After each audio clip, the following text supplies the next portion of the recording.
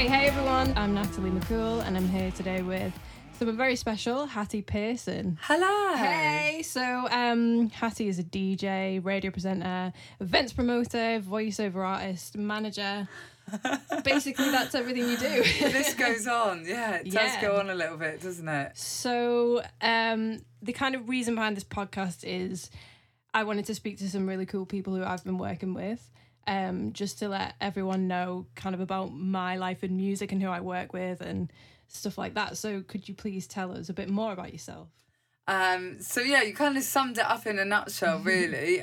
Predominantly, I'm a radio presenter, so I currently do a couple of weekend shows on Hits Radio, which used to be Q103. So we recently rebranded, relaunched as Hits Radio, so we're now a national station, digitally broadcasted all over the UK.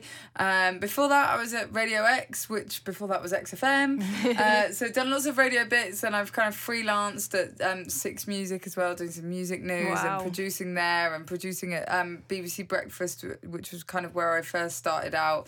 BBC Radio Manchester as well. So radio is kind of my first and true love, I suppose. Yeah. But then I DJ as well, club DJ. So I have my own club night, Girls on Film, which is every Saturday at the Deaf Institute in Manchester. It's an alternative 80s night. It's not like a cheesy cringe. Sounds great. I have to come down. Yeah, you need to come. Yeah. So that is crazy nuts to think that in September we'll have been going 6 years, which is just absolutely mad to think that any club night can go that long, let alone little old me. I always say I'll be like 90 still DJing 80s music, but 80s music will eventually go out of fashion, I'm sure. No, and the club night will come to an end. It never will, you know. Well, we'll see. But yeah, that's how I always know how long I've left since I left uni, because I left uni in the June or whatever, and I launched Girls on Film in the September. So I've been out of uni 6 years as of September, which is quite scary as well. Makes me feel old. No, you do not look old. So I've worked with you a few times over the past couple of years. I think the first time was back in XFM days when you had me as Artist of the Day. Yeah, it would have been. The weekend feature that I was doing. Featured artist, yeah. So that's the first time I kind of spoke to you, and then you've booked me for quite a few shows, including the live show for your YouTube Matter of Sound with Emily. So something else, YouTuber as well. YouTuber. Add to the many list of things, putting on gigs as well.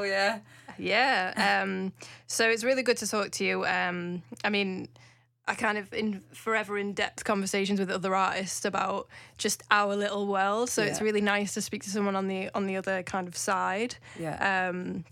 So I just wanted to kind of talk about what got you into DJing, radio presenting. I know you've touched on that already, but what was the one thing, or was it kind of a steady? It was, at uni, I was doing student radio, Fuse FM, which is the student radio station at University of Manchester. So kind of just got involved that way, really, and then made some contacts. I think I went to like a workshop, and Jim Savilson, who was the producer of the XFM Breakfast Show in Manchester, was there, and I just said to him, "Oh, can I take your email address? Can I come and do some work experience?" And he was like, "Brilliant, cool." And then I basically never left. I just kind of kept turning up, and they were like, "You don't have to come in every week." But you do. I was like, "Yeah, but I want to." You have to make yourself indispensable. Yeah, Don't exactly. you? So that was, and then I think I just kind of found what I loved, and then got a few producing shifts at Six Music, and then it kind of just went from there. So I started out as work experience doing bits of assistant producing, and that's what I was doing at Radio Manchester as well. And then I won Best Female at the Student Radio Awards in 2012, which kind of gave me the leap to be able to say, okay, I'm a presenter, and this is what I'm going to do, rather than going down the producer route. That was it, and I haven't looked back since, really. Yeah, and you've also been doing a few things for Radio 1, like getting into that kind of world as well. Yeah, so with Radio 1, that was actually part of the Student Radio Award. So I did a one-off show with them, which was really exciting. And yeah, so there's not been anything since with Radio 1. But, I am sure that something's going to happen, as I said to you last time. You never know. So I just want to talk a bit about the other stuff you do, because I feel like within what we do is like self-employed people within music, there's a lot of diversity in what we do. You know, like myself, I do like loads of stuff within music, and I'm sure you do within DJing. You know, there's like radio DJ, and then you do live DJing, but you also manage bands and artists. Yeah, exactly. Putting on your own events. So how important do you think that is within our lives? Oh, I think it's huge. It's massive. Well, and for me, I think it's just a really sensible decision, because it's about fingers in pies. And when you're self-employed, anything could go. Yeah, and it's the same with radio, really. You kind of have contracts, but really they're not worth the paper that they're written on from either perspective, really. If I wanted to leave at any point, I could just give a couple of months' notice, or I could just walk out like any job. And same, they could sack me, and they don't really owe me anything. So to me, it's about being secure and knowing knowing that I can pay the bills, basically. And just enjoying the variety of what I do. So I really love doing the voiceover work as well. That's always so varied, and it can be really, really random, and it can be really fun. Meet loads of great people doing that. The same with like the Matter of Sound, the YouTube videos and the content that Emily and I put out. And we've recently started working and collaborating with Ticketmaster. Just put out a couple of series. The new series is called Homecoming. So Emily and I are starting to use Matter of Sound rather than just a portfolio of us presenting and producing. We're actually kind of pitching to bigger platforms and making content ourselves. So we did a video with Bullet for My Valentine in Cardiff. Wow. And kind of went backstage with them, interviewed them, and then we did Fen Lily in Bristol as well. So they're more kind of like artistic documentary films. They're only like 3-4 minutes long, but that's the kind of content that Emily and I are, really proud of and really passionate about. So it's nice that we've been able to kind of move what we were doing on Matter of Sound, which was essentially, well, we always say it's just exploring Manchester and its music scene, whether that's festivals or backstage interviews or whatever it might be. So it's nice to be able to kind of have the freedom and to be able to have an idea and pitch it to somebody and it get commissioned, really. So and there's lots of other kind of podcast things that I have my fingers in, and like you say, artist management. I'm not actually managing anyone at the moment. Etches, the band that I was looking after, have sadly gone their separate ways. Oh no! I'm not sure if you knew that. I didn't. So unfortunately, I loved them. Yeah, they're great band, great guys, really sound, really lovely. I'm not managing anyone at the moment, which I think is kind of fine by me. I think there's enough fingers in You've got enough, there's enough going on. I think it's the main thing for me is just making sure that, if one thing kind of gives, then you've got a bit of security elsewhere, and it's fun that way. Yeah, it means that no day's the same, and it's networking as well. Yeah, exactly. My club night is great, and I love that, and the team that the venue, the Deaf Institute, they're owned by a company called Mission Mars, who are really, really great. They actually own Albert Hall, Albert Schloss, Gorilla, Trough. And there's a few others, I'm sure. Basically everywhere. Yeah, so they're big. They're a big company in Manchester, and they know what they're doing, and they look after the people that work for them. So, and they're really creative and very forward thinking. So it's a real pleasure to work for them. And I always know that if radio did pack in tomorrow, that I could probably go knocking to them, and they'd find a home for me, because they're all really sound, and they're all really great people. So it's just nice to have a few different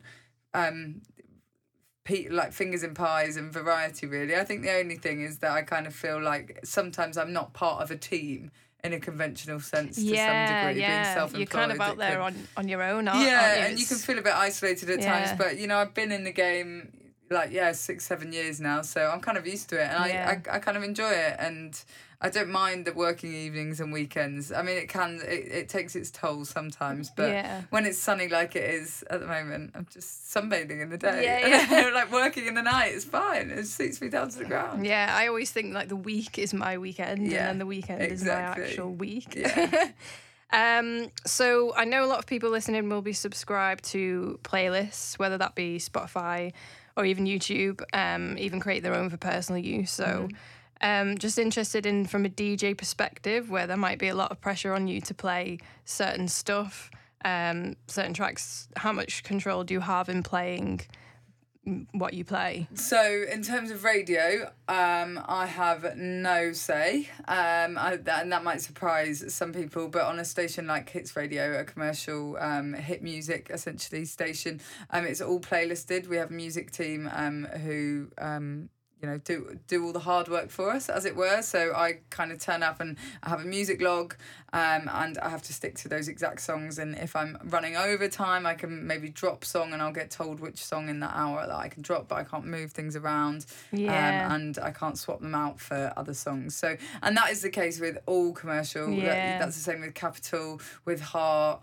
with any local commercial station. Absolutely. And even with Radio 1, Radio 2, those DJs, unless they're specialist DJs like Annie Mac or look at like the BBC introducing guys who get a bit of a pick, but they will still sit down with the music team and do a lot of collaborating on that. It would just sound so sporadic if it wasn't done that way. And there is a science behind it. Like we do testing with audiences to see how the music tests. So sometimes you'll be like, well, this radio station is playing loads of this specific artist. Why is that the case? And it's purely down to the fact that we put 200 people in a room and you play them songs and they go, yeah, we all really like this song. And you might think this sounds so repetitive, but that's how we do it. And there is a science to it, even though it seems a bit balmy, but that's the way to do it. Yeah. And then playlisting from a live point of view, when I DJ out and about, I mean, my 80s night is an 80s night. There's only so much 80s music. There isn't new 80s music being released. So I kind of have like a little Stranger pot. Things soundtrack. Yeah, exactly. Have a little pot that I can work from. Although the Stranger Themes, we did a Stranger Things theme, Girls on Film, a few months back, and it went down really well. Yeah, it was really busy, and we played. Yeah, and I played like a load of the Stranger Things stuff. So there's elements of it like that, and we can have a lot of fun with what we do, and it's not that tight, but there is a lot of 80s music, obviously, but there's also a lot of 80s music that people have never heard of. That if I played, it would just totally fall flat.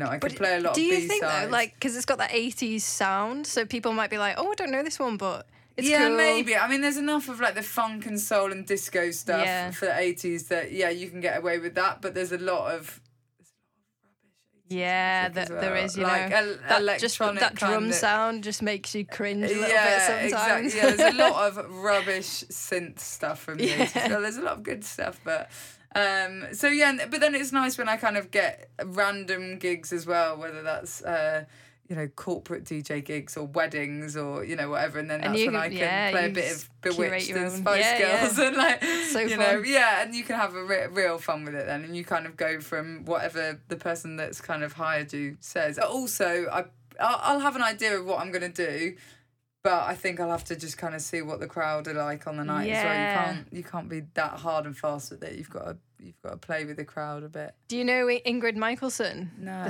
She's like an American singer-songwriter. She's quite big, but she is weirdly doing an album inspired by the Stranger Things soundtrack. Wow. Called Stranger Songs. Cool. I just think that's amazing. I'll have to check that out. That does sound epic. I can't remember what genre. I think she's like poppy folk. Okay, cool. So that will be quite interesting. Yeah, that'd be really interesting.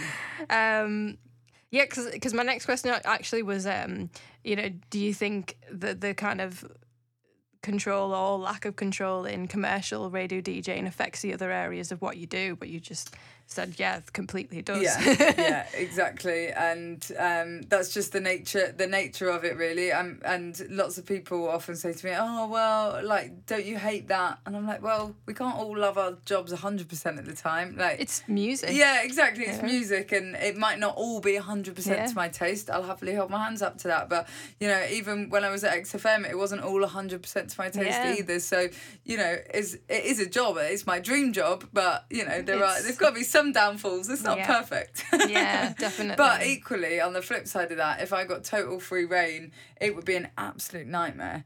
Like, it would be so tough. It would be so tough. Sometimes and the amount of work that would go into that would just be crazy. I mean, I covered John Kennedy, who does Exposure on Radio X, XFM, for like a 2-week stint when I was there. And it was probably the toughest show that I've ever done, because I got like 6 or 7 free plays within each hour. So the amount of prep that I had to go into each show in comparison to, you know, what I kind of do now, and it's a very different kind of radio, doing specialist music and, you know, having to know all the info on the artist, doing your research behind the artist, whereas the kind of radio that I'm doing at the moment is more entertainment, more content-led, more features. So I'm not saying I can turn up and wing it, but it's more about me telling my stories, you know, what have I been up to today, and bringing that to the audience and engaging an audience at that level. So it's a very different skill. Yeah.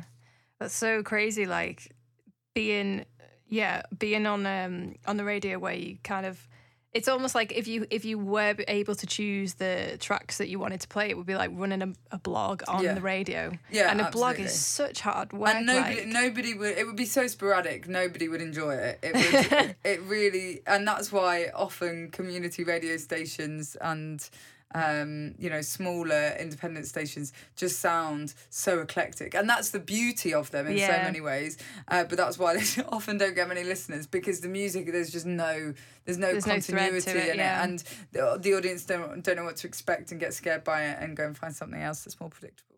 So I think we've got time for a few more questions. So I just wanted to ask you, being a DJ, how many live music shows do you go and watch? Is that something that you actively go? I'm really rubbish at going to gigs. So am I. Yeah, I'm really rubbish at going to gigs. And it's more just, it's just time more than anything. Yeah. It's the fact that I work weekends for a start. So I physically can't go and watch shows. And it's also my job to sit and listen to music. So sometimes I just want to be at home and read a book or go and walk the dog. So I think it can be very consuming, and it can sometimes take the pleasure out of it. That's why I didn't study English literature at uni, because I was always worried that it would take the joy away from reading. So that's why I did English language. Oh, really? Yeah, because I was worried that being told that I had to read loads of books would, like, scare me into, and then I would be like, oh, I hate reading, and I never wanted that to happen. So that's why I studied English language instead. So I do sometimes feel, but I'm also in a very privileged position that I get invited to go to a lot of shows, and that I can get tickets to almost any gig that I want to go to. So it's a very privileged position to be in, and I'm so grateful for that. And it's always a joy to go to shows that have been recommended to me, or that people have invited me to. So I certainly don't take that for granted. That's definitely an advantage to the job. Yeah, I wanted to ask you, so for me, like, if I hear a song on record and then I go and see it live, it has to be so much harder hitting for me to enjoy it. So I just wondered, for someone who listens to music every day on record, what would it take for seeing the same band doing that record live to really make an impact on you? That is a really good question. I think for me, because I'm a very, like, visual, creative person anyway, I think when I go and see a show, there has to be something, you know, they have to have pulled the stops out in terms of production as well. So and to give it something different, you know, I think it's not necessarily easy for an artist to replicate what's on record, but I actually like hearing a track live that totally interprets the track in a different way. The fact that you can have so much fun with it when you're doing it live, I don't think that it's necessary to replicate it as it exactly is on the record. And that's the beauty of it. I think, you know, every just that every moment is different in life. Why would you want to do it exactly the same when you can share something different, or to pitch something up, or use a slightly different speed, tempo, or whatever. I think to the audience is much less predictable and more exciting, and that then it's a one-off unique experience. Definitely. So yeah, I'd say actually not recreating what's exactly on the record, doing something a bit, changing it up and doing something that's a bit different and unpredictable. Yeah, for me, like with my new stuff, I've just been absolutely hammering like how I can make it really interesting on stage, and we've literally got like 7-minute long tracks, nice, with like extended intros and putting the bridge at the end, and it's just so much fun. Like I've never really delved into it before, but it's so important. And I think it makes it more enjoyable for the artist. I mean, once you've sat in the studio and like just gone over and over and over the same tracks, like to get it perfect, which is obviously what you have to do for a record. Yeah. But I think then you can do whatever you want when you're live, and that's and that should, I think, be the selling point for tickets, is that people know that they can come and they'll experience something totally different, something new. Yeah. So I mean, when I'm watching kind of,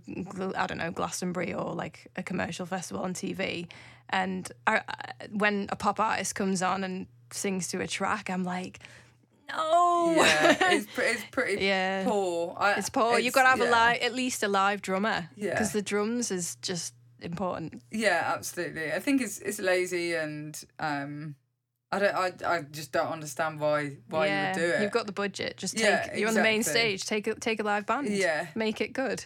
I mean, if you're not capable of doing that, then you shouldn't be. You shouldn't. Yeah. I almost think like it's kind of just something on the side for them, like the record. It's all about the record and Spotify and whatever, YouTube, and then I've got to go and do it live, and I'll just do backing track because I don't know how to do it any other way. Well, I think a lot of fans see through that as well. Yeah. Once they do kind of do shows like that, you kind of think, okay, it's not what I was expecting, or they clearly can't replicate that. Yeah. I remember. Did you see Lord's Glastonbury set? No. It was amazing. It was she did have elements of a live band, but it was mostly track. But what was really interesting is she had a glass box like behind her, and in it she'd recreate scenes like from the songs with dancers and amazing. Like lights, and then at the end it would tilt from side to side. Amazing. So it was like on kind of this metal stilt thing. Yeah.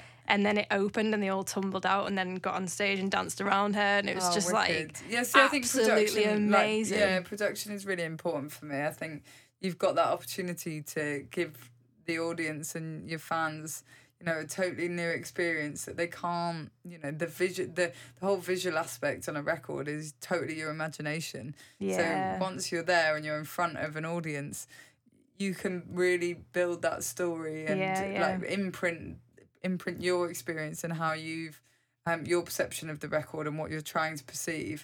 You can really put that in the audience's mind. So I think it's a wasted opportunity if you don't. Really. If you don't, especially if you someone like Lord, if you've got the budget, you can totally do it. Exactly. I'm just figuring out how I would do it on basically no budget. So I've just got a few mini final questions. Okay. So do you have any DJ gig or pre-radio show rituals you'd like to do? I don't. And I don't. I don't think it's necessary. And I'm not, I mean, obviously I get nervous, but it's, I think I'm not very superstitious about stuff like that. So no, I just get kind in and do it. Just take a deep breath and kind of crack on. And I always think, nobody died. I'm not a heart surgeon. I'm not an astronaut or like a physicist or something. Like if I press the wrong button or if I crash the vocals on a song or if I miss an ad break, nobody died. Yeah. And so like what's the worst that can happen? I get an angry email from my boss being like, you missed the ad break. I'm like, I'm really sorry. I love the voice. You missed the ad break. It's such a managerial voice. I get a lot of emails saying you missed the ad break. That's not talking too much.